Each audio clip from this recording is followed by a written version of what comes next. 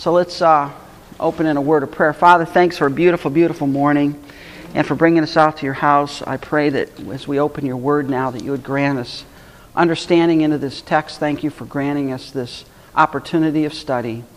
Thank you so much for your word that tells us what's going to happen. And thank you, Father, that you're there for us and that we know that you're in charge of all things. In Christ's name, amen.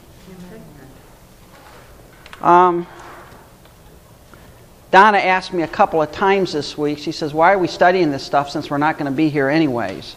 That's cool. And that's a good question, actually. And the only answer I have is because, one, it's in the Word, right? It's in the Bible, so you got to get through it somehow. And also it's because God is trying to tell us that, hey, I've got it covered. I've got it covered. What would it be like if we did not know what's going to happen? Kind of tough. Yeah, you don't know what to look for. You don't know what's going on. And again, although God's not given us a complete description of what's in the future, He's given us enough so that when we see things happening, we can rest assured saying, hey, God's in charge here. I don't have to worry. I don't have to fret. I don't have to be all worked up over what's going on in the world. And Donna was talking about, well, I don't know what's going to happen with Obama in there. She called him Obama. And I said, look, you don't need to get worked up about Obama. I mean, don't get worked up about anybody, right? As believers, does it matter? It doesn't. No, it doesn't. So don't get worked up over it. All right? God's in charge. And He'll take care of things. And His plan's on schedule. Nothing's going to happen that catches Him by surprise. He's not going to be outfoxed by the devil, so you don't need to worry about that. Yeah. It's not all about us either. It's about the unsaved to whom we should be witnessing right. the message. Yeah, and so when the world's melting down as Christians, if you keep a level head and you don't get too worried and bothered about it, what does that tell the world? Either you're whacked or, hey, there's something that you have that I don't. I think one of the dangers in we don't have to worry about it is that for many people, particularly within the evangelical movement, they think, well, God's going to take care of it. It doesn't matter whether I vote or not, whether I participate or not. And I'm not saying we have to go out and be political activists, but we do have responsibilities as citizens to exercise our opportunities to vote and express our principles and our beliefs. And that isn't just our Christian beliefs, but as those apply in the political arena. Yeah, God in the Old Testament, when Israel went into captivity, He told Israel, you need to pray for the peace of the city into which I send you. So there's a dual responsibility we have. The beautiful thing about being a Christian, though, is you don't have to worry about the outcome. You've got people today that they're just all exercised that think that somehow if they don't do something, everything's just going to melt into a mess. You don't need to worry about that. God will take care of it. Do your part and let God worry about everything else. Speaking of that, sorry I'm late, but I was listening to Charles Stanley. Did anybody listen to him this morning? Yes, awesome. I would suggest that everybody look that up at intouch.org and listen to the message that was said today. He clearly laid out, it's the first time I ever heard him speak on government issues, but the whole sermon was about, he clearly talked about political issues like socialism and the taxation that's happening, but talked about our government leadership and issues that are central to. He believes the tide is turning, and he's using the Gulf as the basis of that sermon. But the tide is turning, and we're headed downhill. And he said, why isn't anybody calling for a prayer and fast? Yeah. And so today he said at the end of the message that those of us who belong to Christ need to, if we want to join with him to pray for 140 days for 20 weeks, to pray for our country that eyes will be open and that the tide will turn. Yeah. I would suggest to listen to him. Very good. Let's look at Matthew 24. Matthew 24. this is probably one of the most important prophetic passages in the New Testament because it really pulls together a lot of things. And it was preached by Christ to his disciples on the Mount of Olives. That's why it's called the Olivet Discourse. A very important text. And this is right at the end of Christ's ministry. And what has happened is Christ has come into Jerusalem. He's gone to the temple. And what did he find in the temple? Money changers. Money changers. What was he looking for? Repentance. What did he find? Greed. People just no thought of God at all. And he left the temple. And this, by the way, is a permanent leaving. He never goes back to the temple at this point. And in verse 1 it says, Jesus left the temple and he was going away when his disciples came to point out to him the buildings of the temple. Christ is leaving the temple grounds, and on the way out, the disciples are pointing out the magnificent temple that was built there. And by the way, it was a magnificent temple. It's one of the wonders of the ancient time.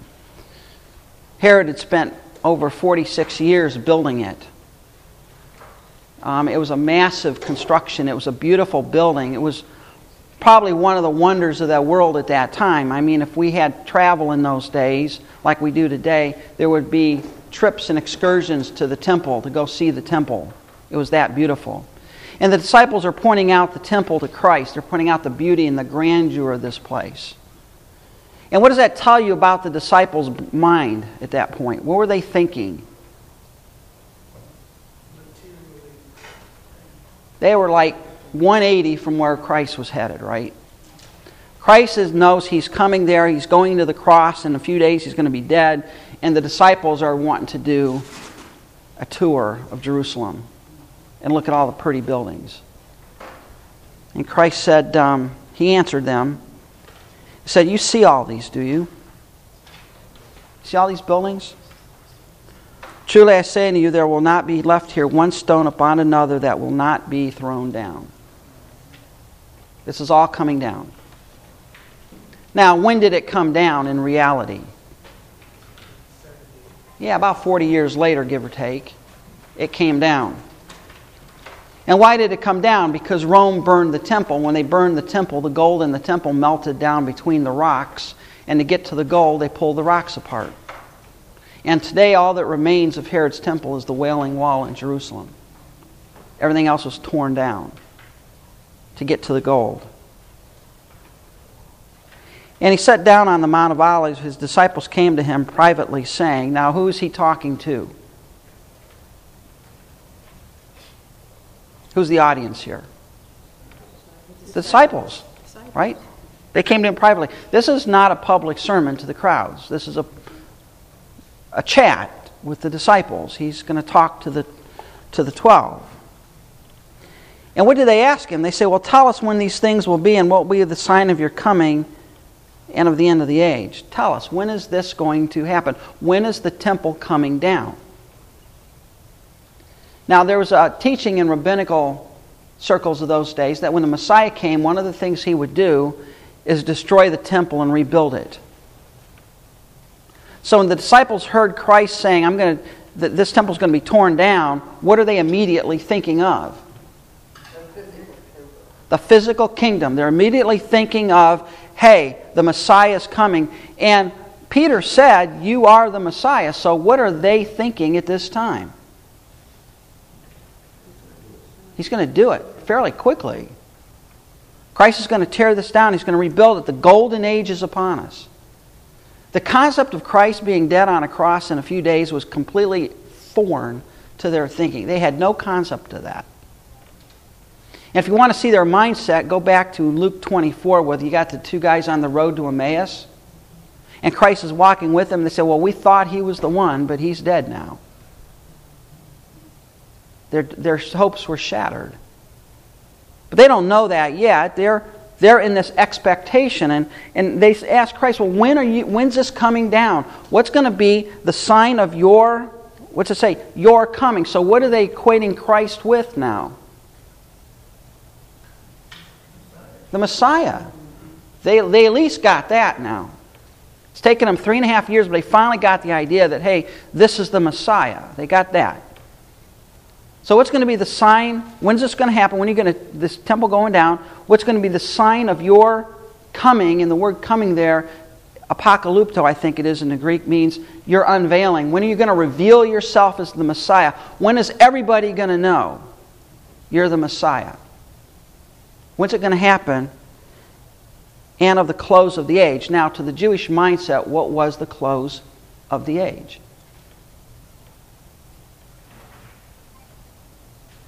What was the next age? The kingdom. So what's the close of the age? The end of this time and the beginning of the next time. See, to the Jew, there was this age and the age to come. That was what this has been drilled into them since they were old enough to speak. They were taught that there's this age, and then there's the age to come, the age of the Messiah, the age of the kingdom, the age of glory. So what are they asking Christ? What's the question they're asking Christ? When is it going to happen? Yeah, how do we know what's going to be the sign of your coming, the end of this age, which is the beginning of the next age? When's that going to happen? The question they're asking Jesus Christ, and this is very important, or you're going to follow the whole passage up. The question they're asking Christ is, when are you going to establish your kingdom? That's the question. If you get that question wrong, you're not going to understand anything in this passage. Because I've heard this passage teach things about the rapture and all. There is no rapture here. There is no church here. This is not talking about Christ rapturing His people home to Him. It's not talking about that at all. It's talking about the kingdom. And Christ is not going to answer, if they ask Him question A, He's not going to answer question B, right? He's going to answer the question that they asked Him, which is the sign of your coming, the end of the age. And Jesus answered them. Here's His answer. Now it's important as we work through this answer, He never tells them when. Now that'll frost a bunch of people who write books on figuring out when Jesus is coming back. If you see a book where some guys figure that out, don't buy the book. It's a waste of your money. Nobody knows. It's very clear. Nobody knows when Christ is coming back. But He said, he doesn't give them the time, but He tells them what's it going to be like when that time is. What's going to generally be going on in the world when this time is. What are the signs of the time? We talk about signs of the time. What's the world going to be like just prior to my coming? And He says here, see that no one leads you astray. For many will come in my name saying, I am the Christ. And they will lead many astray. What's one of the signs of Christ's second coming? Right here. False Christ. Now understand what false Christ is here. It could be against Christ. It could be instead of Christ.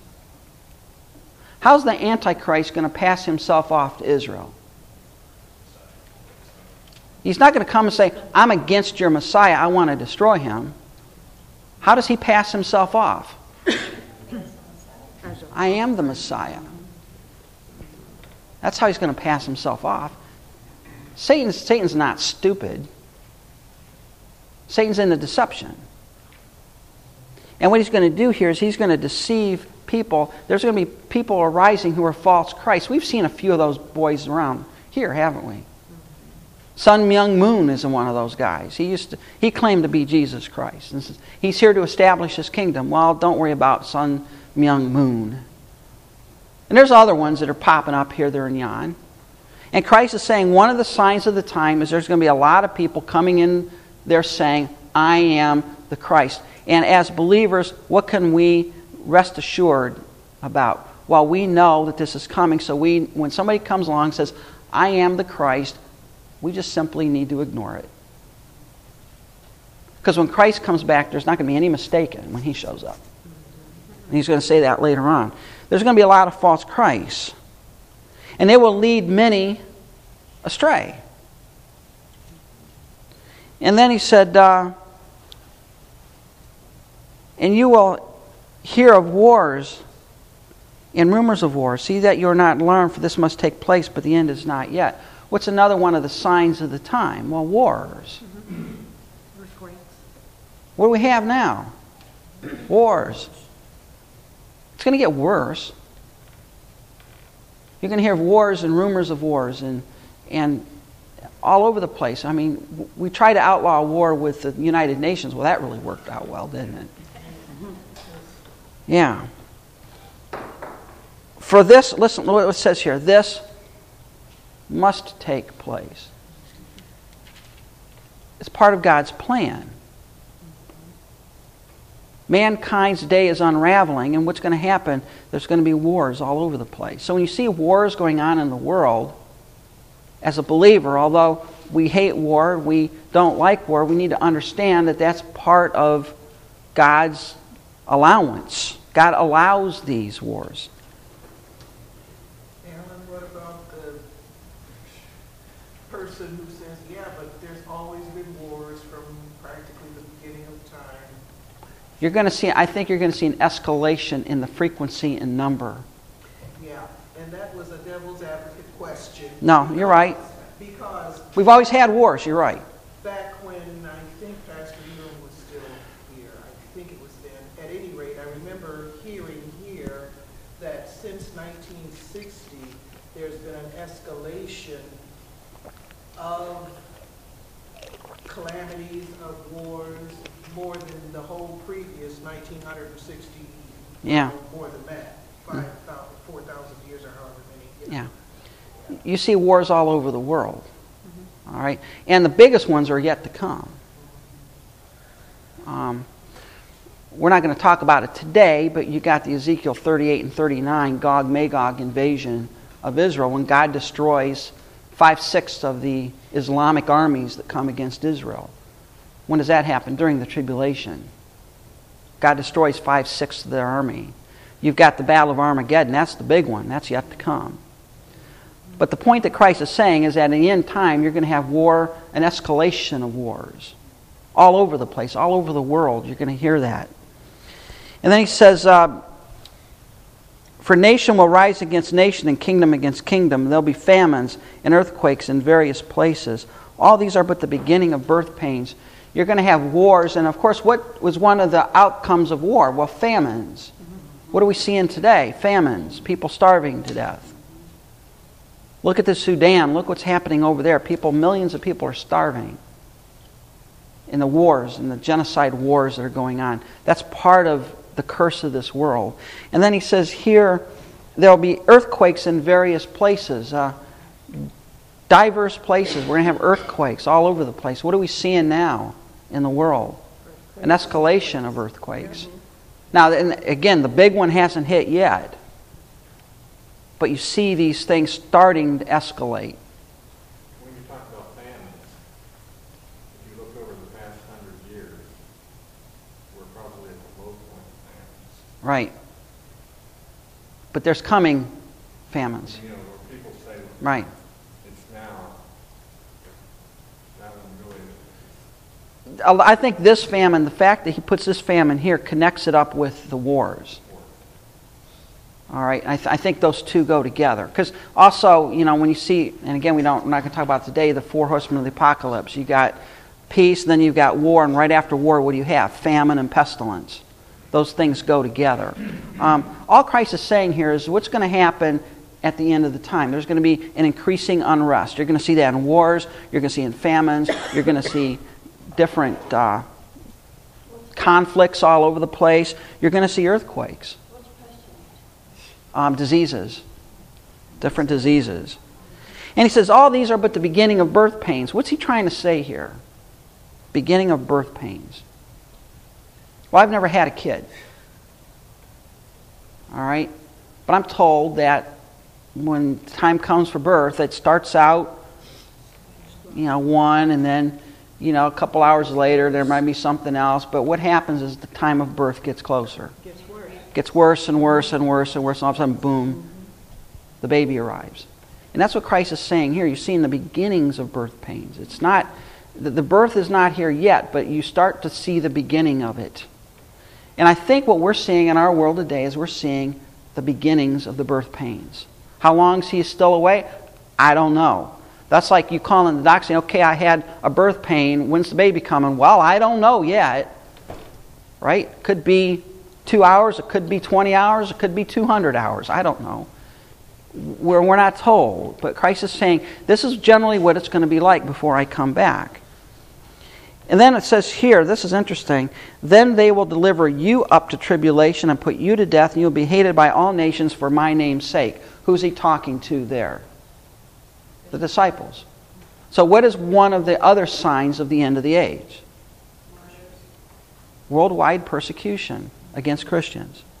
Against people who believe. Now, he's going to say they're going to deliver you up to be killed for my name's sake. Now, I don't know how you read that and walk away to be a covenant theologian believing that we're taking over the world for Jesus. It doesn't fit. And that's one of the things as Christians, we need to be prepared and just understand that as a Christian, we are on the outside of this world. And if the day comes and we're persecuted, look, that's part of the deal, being a Christian. Don't need to worry about it. It's just that's part of what's going to happen. But what is going to really happen in the tribulation? Well, we know from Revelation 12 that what is the Antichrist going to do? He's going to go out to kill every Jew and every Christian he can get his hands on. And that's what Christ is talking about here. You'll be hated by everybody for my name's sake. And many will fall away and betray one another and hate one another. What's that, many fall away? Well, there's going to be some people that say they're believers, but when the persecution hits, what happens to them? They're going to walk away. And not only are they going to walk away, but what are they going to do? They're going to betray other Christians. They're going to betray other believers. It's not going to be a good day to be a Christian. In fact, in Revelation, we see that the souls under the martyr were almost under the altar who were martyrs were almost innumerable. That's the way it is. The world is going to hate us. And many false prophets will arise and lead many astray. What's this? False teachers. What do you think we have today? False teachers. I had a couple of them show up at my door yesterday. Jehovah's Witnesses wanted me to come to a Bible study. I said, no, I don't think so. But there'll be false teachers. What do you see in the world today? False teaching all over the place. Pardon?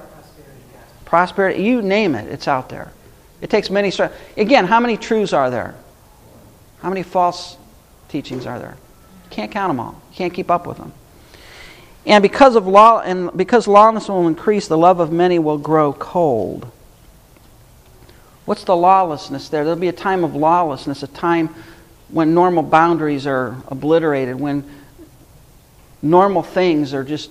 Look what's going to happen in the tribulation. It's going to be a time of great lawlessness, a time of great anarchy. And Christ is just saying it's going to escalate. It's going to keep going. But then he says this thing here, but the one who endures to the end will be saved. What does that mean? Endures to the end. Perseveres. If you persevere through all of this, what will happen? You have salvation. There's a couple of ways to interpret this. Okay?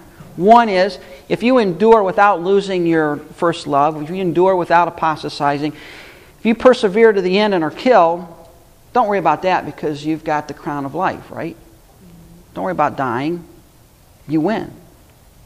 Another way to look at this, and I think another valid way to look at this, is during this time of tribulation that Christ is talking about here, if you endure all the way through to the end and you're a true believer, what will happen to you? You'll be delivered. You'll be delivered from it. You'll be delivered from it. And how you'll be delivered from it? Because Christ is going to come back and deliver you from it.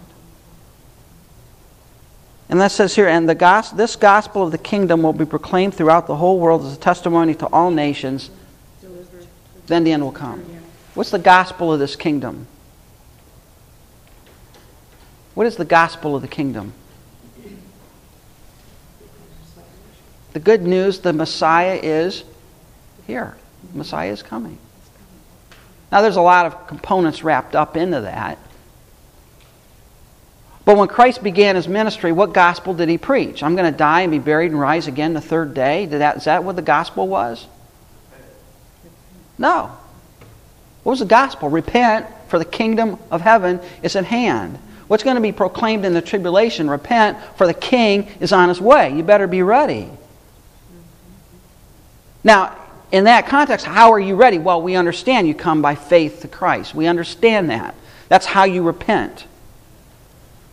But there's going to be this proclaiming the king is here. And in fact, in Revelation, at the end of towards the end of the tribulation, who's going to be flying through the middle of heaven proclaiming it? An angel. It's going to be proclaimed.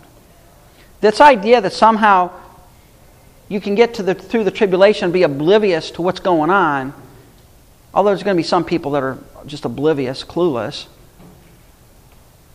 there's going to be warning after warning after warning. There's going to be ample time to repent. But what are men going to do? They're going to harden their heart against God. They're not going to repent. So, and then it says here, verse 15, so when you see the abomination of desolation spoken of by the prophet Daniel standing in the holy place, let the reader understand. Then let those who are in Judea flee to the mountains. The abomination of desolation, what is that? That's the Antichrist. 2 Thessalonians 2. Yeah. That's right. That's 2 Thessalonians 2. You can write that in there in your margin, 2 Thessalonians 2. And you can also go back to Daniel chapter 9, because in the middle of the week, what is the Antichrist going to do? Break the covenant in the middle of the week. 2 Thessalonians 2. Remember last week we talked about you have this 70 years, or 7 years, and in the middle there's going to be the breaking of a treaty. What's the breaking of the treaty? That's when Antichrist comes in and he breaks his covenant with Israel of protection, and he sets himself up in the temple to be worshipped. 2 Thessalonians chapter 2. And in Revelation chapter 12 it says he's given power 42 months. How long is 42 months? 3.5 years. He's given power to trample underfoot the city. The last 3.5 years of the tribulation is his time. And when's it going to start? The abomination of desolation. And there was an historical abomination of desolation. It goes back to Antiochus Epiphanes, a guy in history. And what he did is he came into the temple and he slaughtered a pig on the altar, desecrating the temple. And he forced all of the Israelites of that time to convert to Greek religion, or he would have them killed. And he's an historical figure in Daniel chapter 9, or chapter 10, 11, and 12, if you want to read that. He's an historical figure mentioned there who prefigures the Antichrist. He did what the Antichrist is going to do. The Antichrist is going to force everybody to worship him, to receive his mark. And if you don't, you're dead. And he's going to go after them. And Christ is saying, when you see the abomination of desolation, what are you to do? Run for the hills and don't look back. Why? Because the Antichrist is coming after you. You need to get out of Dodge. And you need to go off. And in Revelation chapter 12, we understand that Israel is taken off to the desert and protected sovereignly by God. God is going to sovereignly protect some Israelites in the desert. How's that going to happen? I don't know. Is it Petra? Could be, could not be. I don't know.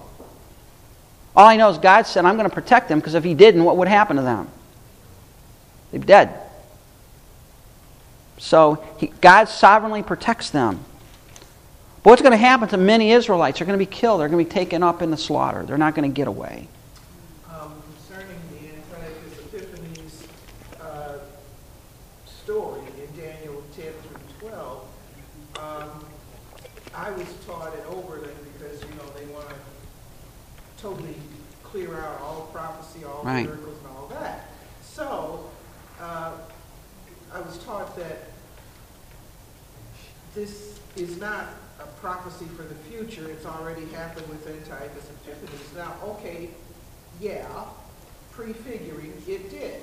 So somebody might say, well, how can you still say this is future because it already happened? Well, this is how, right here. Right. Jesus happened hundreds of years, Hundreds of years later. This conversation hundreds and hundreds of years later, such that that right there is the answer.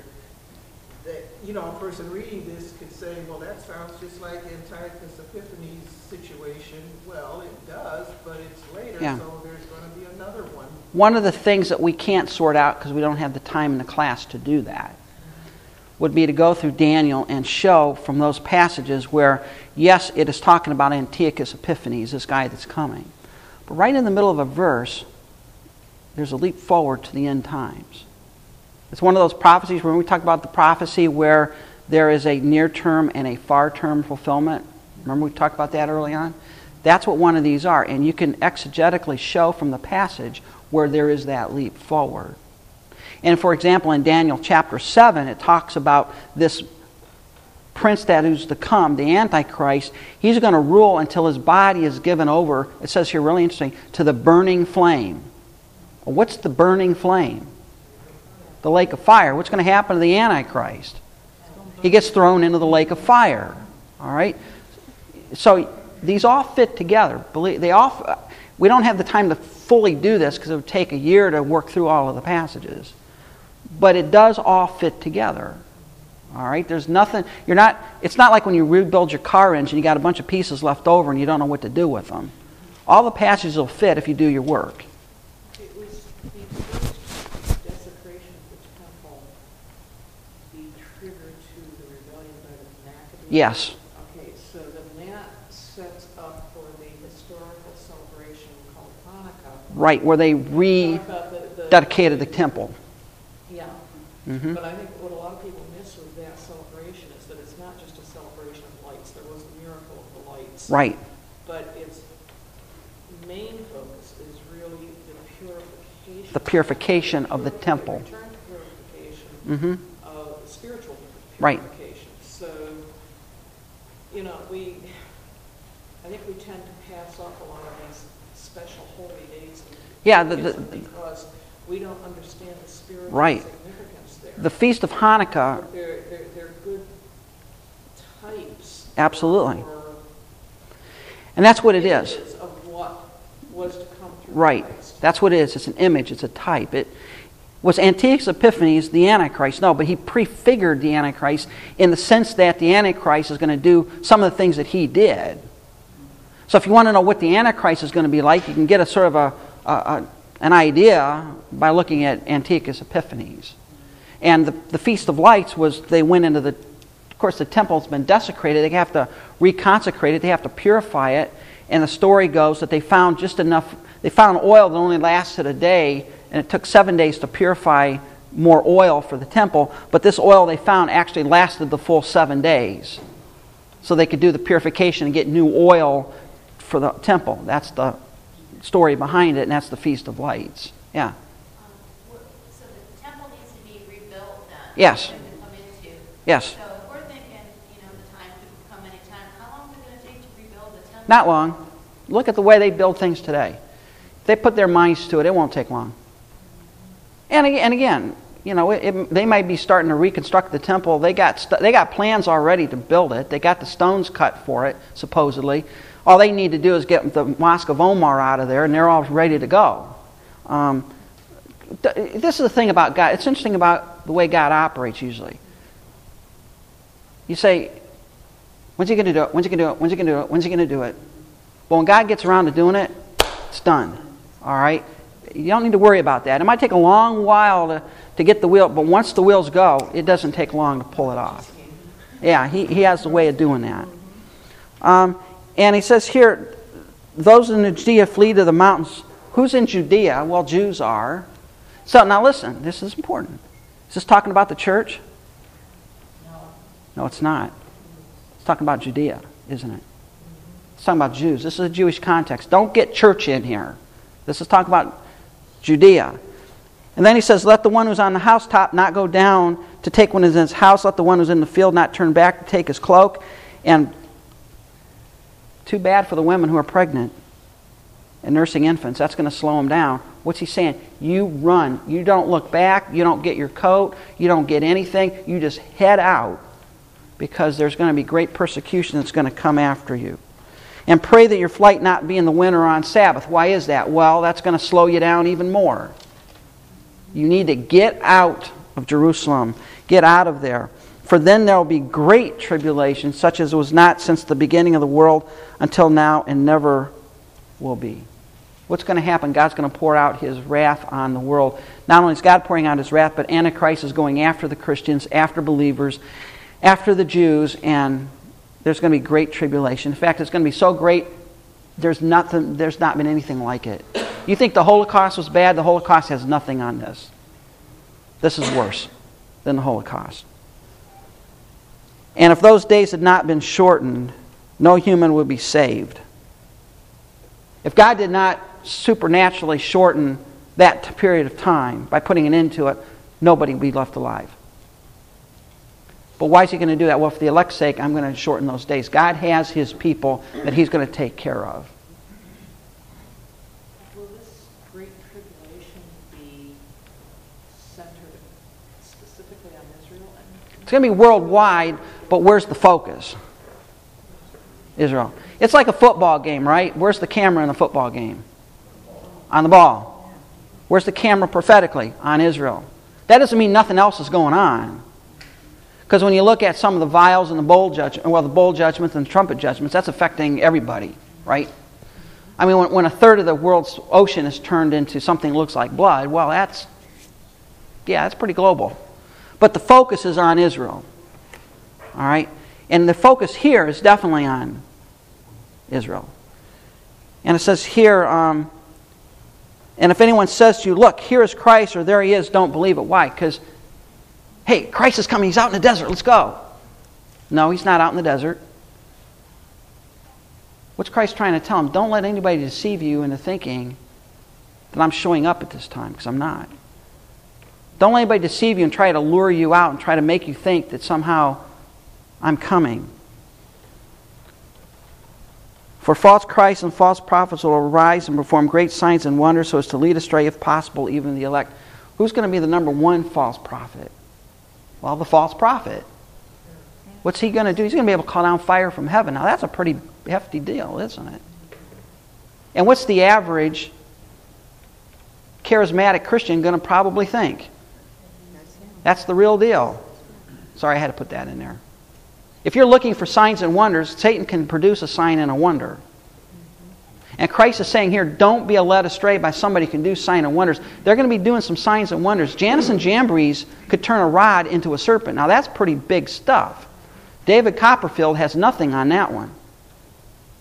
But they're not true prophets of God. Don't go there. Satan is going to deceive. He is a deceiver. He is a liar. Don't be led astray. And if it was possible, what would they do? Even deceive the elect, but it's not possible to deceive the elect. Why? Because God has given us understanding. And it says here, I've told you this beforehand. What's Christ saying? I'm warning you about this so that you know. So you're not going to be caught off guard. And if they say to you, look, He's in the wilderness, do not go out. They say, look, He's in the inner room, we got Him, don't go there. For as the lightning comes from the east and shines as far as the west, so shall be the coming of the Son of Man. Christ is saying, look, when I finally show up, I'm not going to sneak into the desert. I'm not going to reveal myself in a room in some building somewhere. Everybody on the planet is going to see it. As lightning flashes from the east all the way to the west, it's going to be seen. I'm not going to have some secret sneak into town in the middle of the night return. This is going to be something that everybody knows about. And if somebody's telling you that somehow I've shown up in the desert or something like that, don't go there, don't believe it, because when I come back, there's not going to be any mistake that I'm coming back. Wherever the corpse is, there will the vultures gather. What is that? Well, how do you find dead bodies? Where the birds gather. All right? Now, that's not talking about dead body, people dead bodies, but it's a saying, right? It's a saying. If you want to know when Christ comes back, all you need to do is look for where all the action is, where He's revealed. That's where it is. It's not going to be any secret kind of thing. And He says immediately, now by the way, what's He answered so far? Did He say when I'm coming back? No. He just said, here's the general time, what it's going to look like. And immediately after the tribulation of those days, the sun will be darkened, the moon will not give its light, and the stars will fall from heaven, and the powers of the heaven will be shaken. Oh, after the great tribulation, just before, this is the great tribulation here, the last 3.5 years. So at the end, what's going to happen? What's God going to do? He's going to start shaking the heavens, start turning out the lights. The sun's going to go dark. The moon's going to go dark. Of course, we understand why the moon goes dark if the sun goes dark. And the stars are going to fall from heaven. Does that mean literally Canopus and all those stars? No, but figuratively speaking, what's going to be hitting what's going to happen? Meteor shower. That's what he's talking about. That's what we understand. We talk about shooting stars. We're not talking about a literal physical star. We're talking about a meteorite. But it looks like a star to us. Then will appear in heaven the sign of the Son of Man, and all the tribes of the earth will mourn. And they will see the Son of Man coming in the clouds of heaven with power and great glory. What does God do? God turns out the light, and then what light shows up? Christ. The Shekinah glory of God. And what's He saying here? Who's going to see that? Everybody. It's not going to be a mistake. There's not going to be any mistaking this return. And just so you don't mistake it, God's going to turn out the natural light so you see His light coming. That's the sign. Now He's answering, what is the sign of my coming? The sign of my coming is the lights go out and you see me coming. Then shall appear the sign of the Son of Man coming in heaven. That's the sign right there. Now again, this is why we believe in the rapture, right? Because this coming of Christ, there's no mistaking it, but when you have the rapture, there is no mention of the bright lights. There is no mention of the lights going out. What happens? He comes back for His own. So there has to be a separation of time between the two events. But it says here, He'll be coming with power and great glory.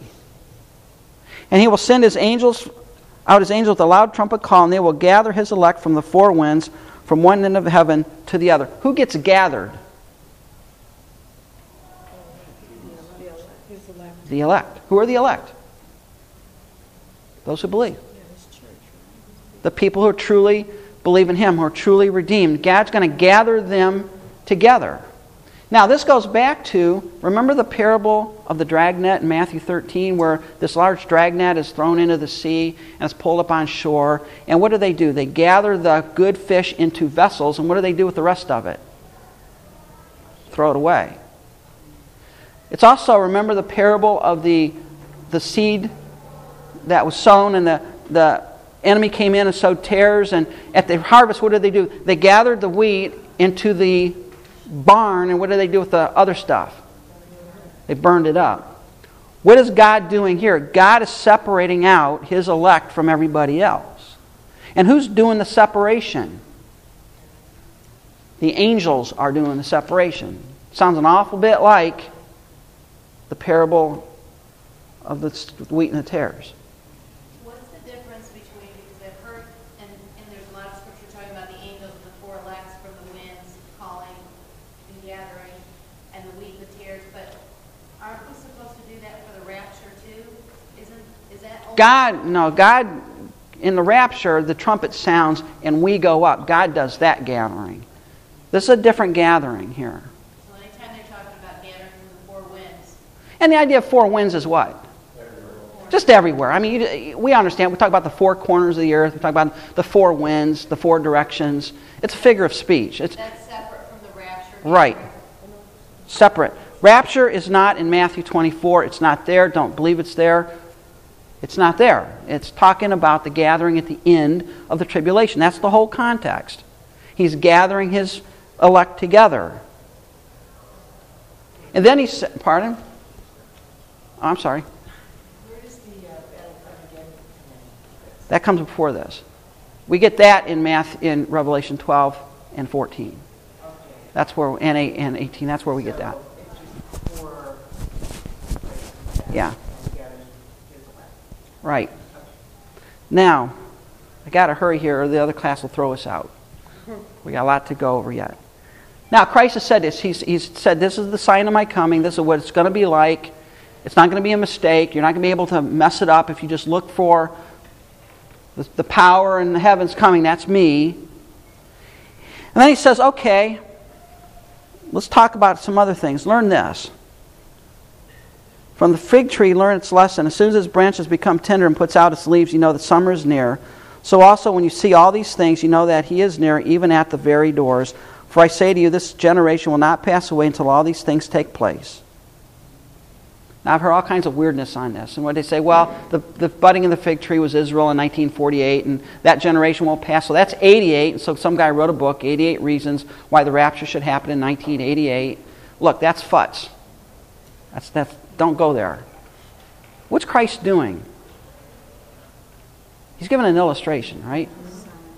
If I say to you, when the cherry blossoms bloom in Washington, you know that spring is here, right? It doesn't say the exact moment, does it?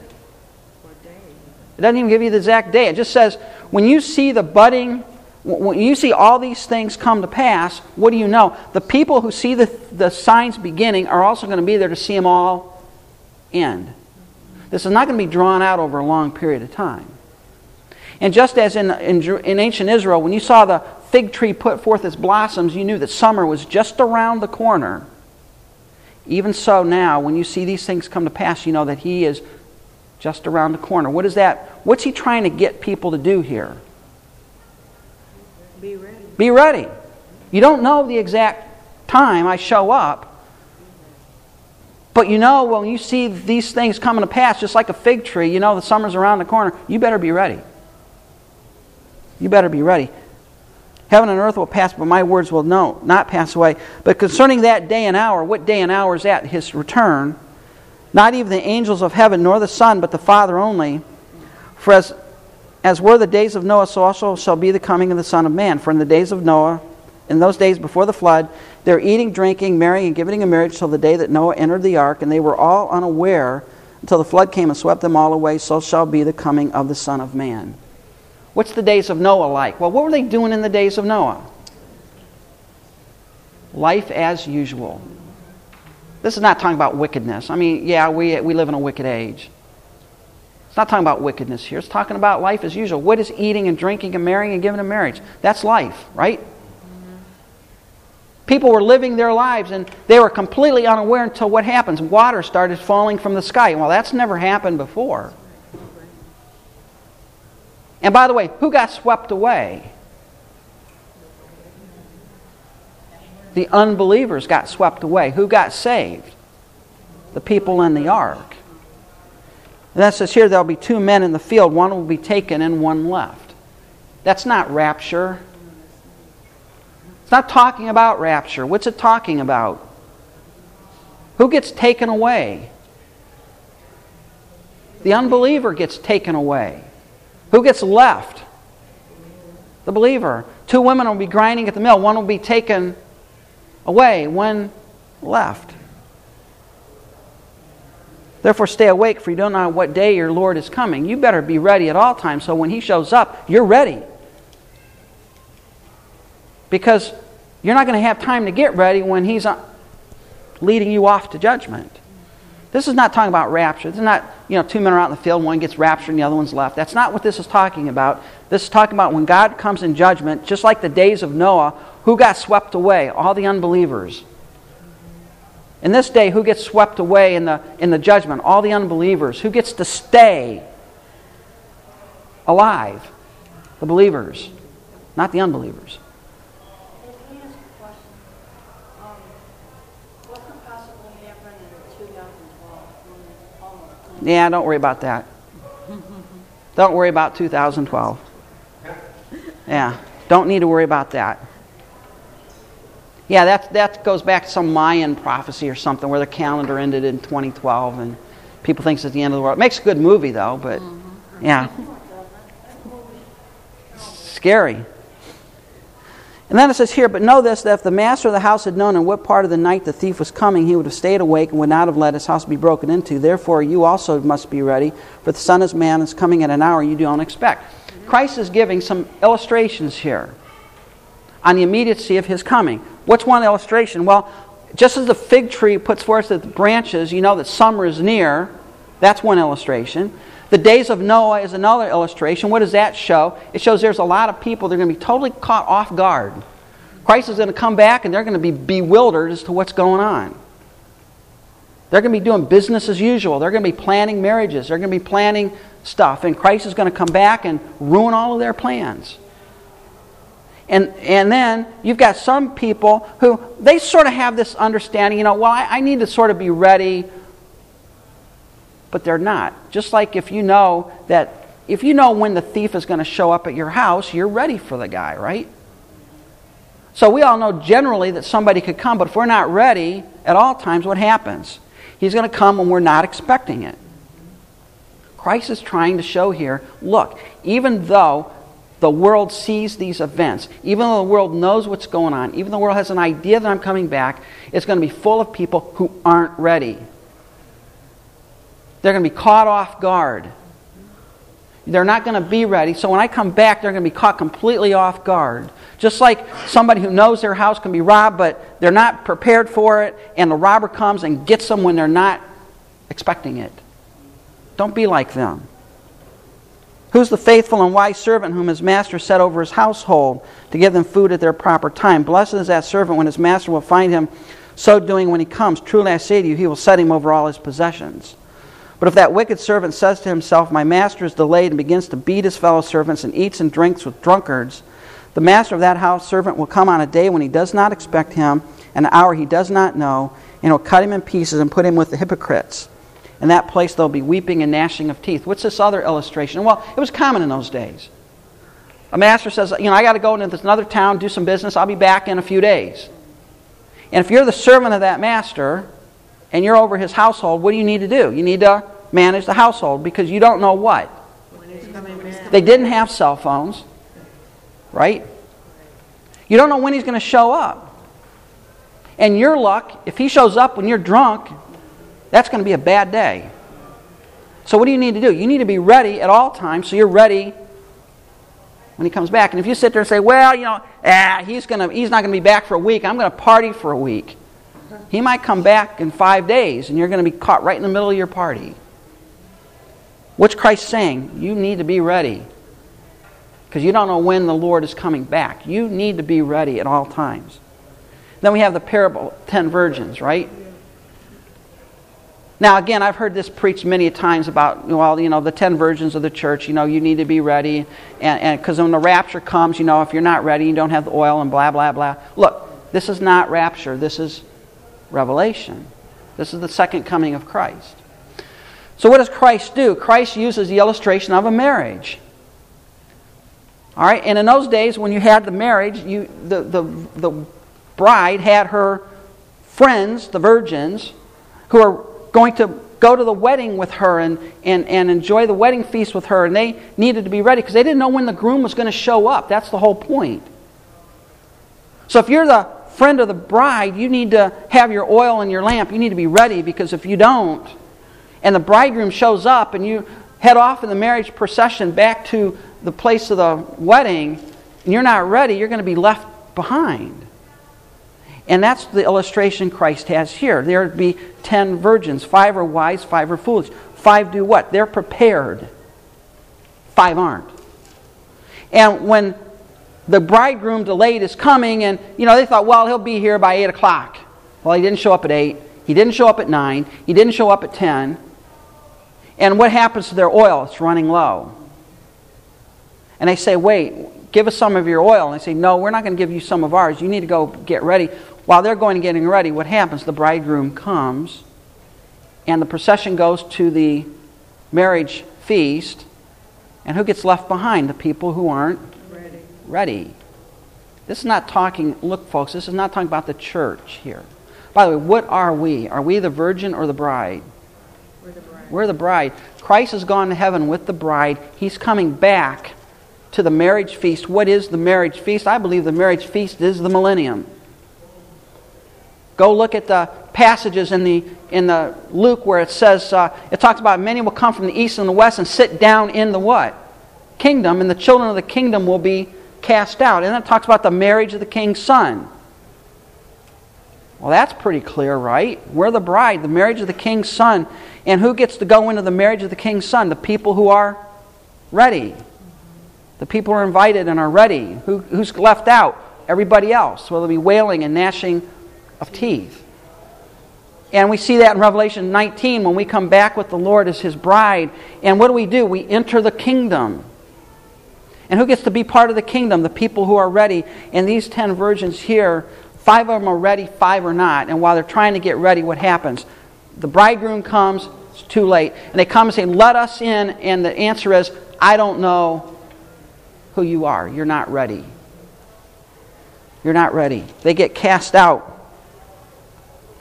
And He says, you need to be ready because you don't know when He's coming back. The sad thing is there's going to be people at the end of the tribulation who are expectantly waiting for Christ, and they're not going to be ready. They're going to be looking forward to Him coming back. They're anticipating the kingdom, only to find out they weren't prepared. And they're not going to get into the kingdom. They're going to be left out of the kingdom. Then finally we have the parable of the talents. I get 1 minute to do this one. What's the parable of the talents? Well, the master is going to go away and he gives each of his servants some money to invest. And when he comes back, there is a reckoning, right? And the one who had 2 talents made 2 more. The one who had 5 made 5 more. But one guy did what? Buried it. Did nothing. Didn't make anything. And what does God do? What does the master do? He takes the talent from the one who didn't do anything, gave it to the one who did, and he took that one who didn't do anything and cast him where? Outer darkness, where there's wailing and gnashing of teeth. Where is that? That's hell. What's going to happen at the end? There's going to be people that God has given opportunities to, and those who have done something with it get what? They get to enter into the joy of their Lord. What's that? That's entry into the kingdom. And the ones who do nothing with it, who take the opportunities and the privileges that God give them and bury it in the ground, are going to be left out. They're not going to get in. What's the Olivet Discourse? And then after this, I don't have time to go through it. We have the sheep-goat judgment. The separation of the... At the end, when Christ separates the sheep from the goats. And what do the sheep do? They get to enter the joy of their Lord. What's that? The millennium. What happens to the goats? They're cast in the outer darkness where there's wailing and gnashing of teeth. They get sent to the everlasting fire prepared for the devil and his angels. There's a separation. What's Christ saying here in Matthew 24? He's saying there's coming a time at the end of the age when things are going to get worse and worse. But the end is not yet. You're going to see the beginning of birth pains. And then you're going to see the abomination which makes desolate. Then you know what? You better run for the hills. Because now Antichrist is going to have about 42 months that he's going to trample the people of God down. And then what's going to happen? You're going to see the sign of the Son of Man coming in heaven. But he's not there yet. But you see him coming. So what do you need to do? You need to be ready. Because you still don't know the exact moment he's going to show up. You still don't know the exact instant that time is too late for you. And if you dilly-dally too long, you're going to be left out. You're not going to get in. What do we need to do to get ready? For us, it's believe the gospel. We are not going to... This is not written for the church. In the sense that we need to worry about the events here. All right? But here's where it does apply to us. If he's talking about pre-signs here and we're seeing the pre-signs around us, what does that tell us? It's going to be a little, Christ is going to come back 7 years for us, 7 years before this. So if you look around, you see wars and rumors of wars, pestilence, earthquakes, and you see this escalating and escalating, what do you know? Time is short for us. So what do we need to do? We need to even be more ready. An analogy about for us as this generation, like unbelievers here now, a good analogy is a cassette tape. we all know when we were born.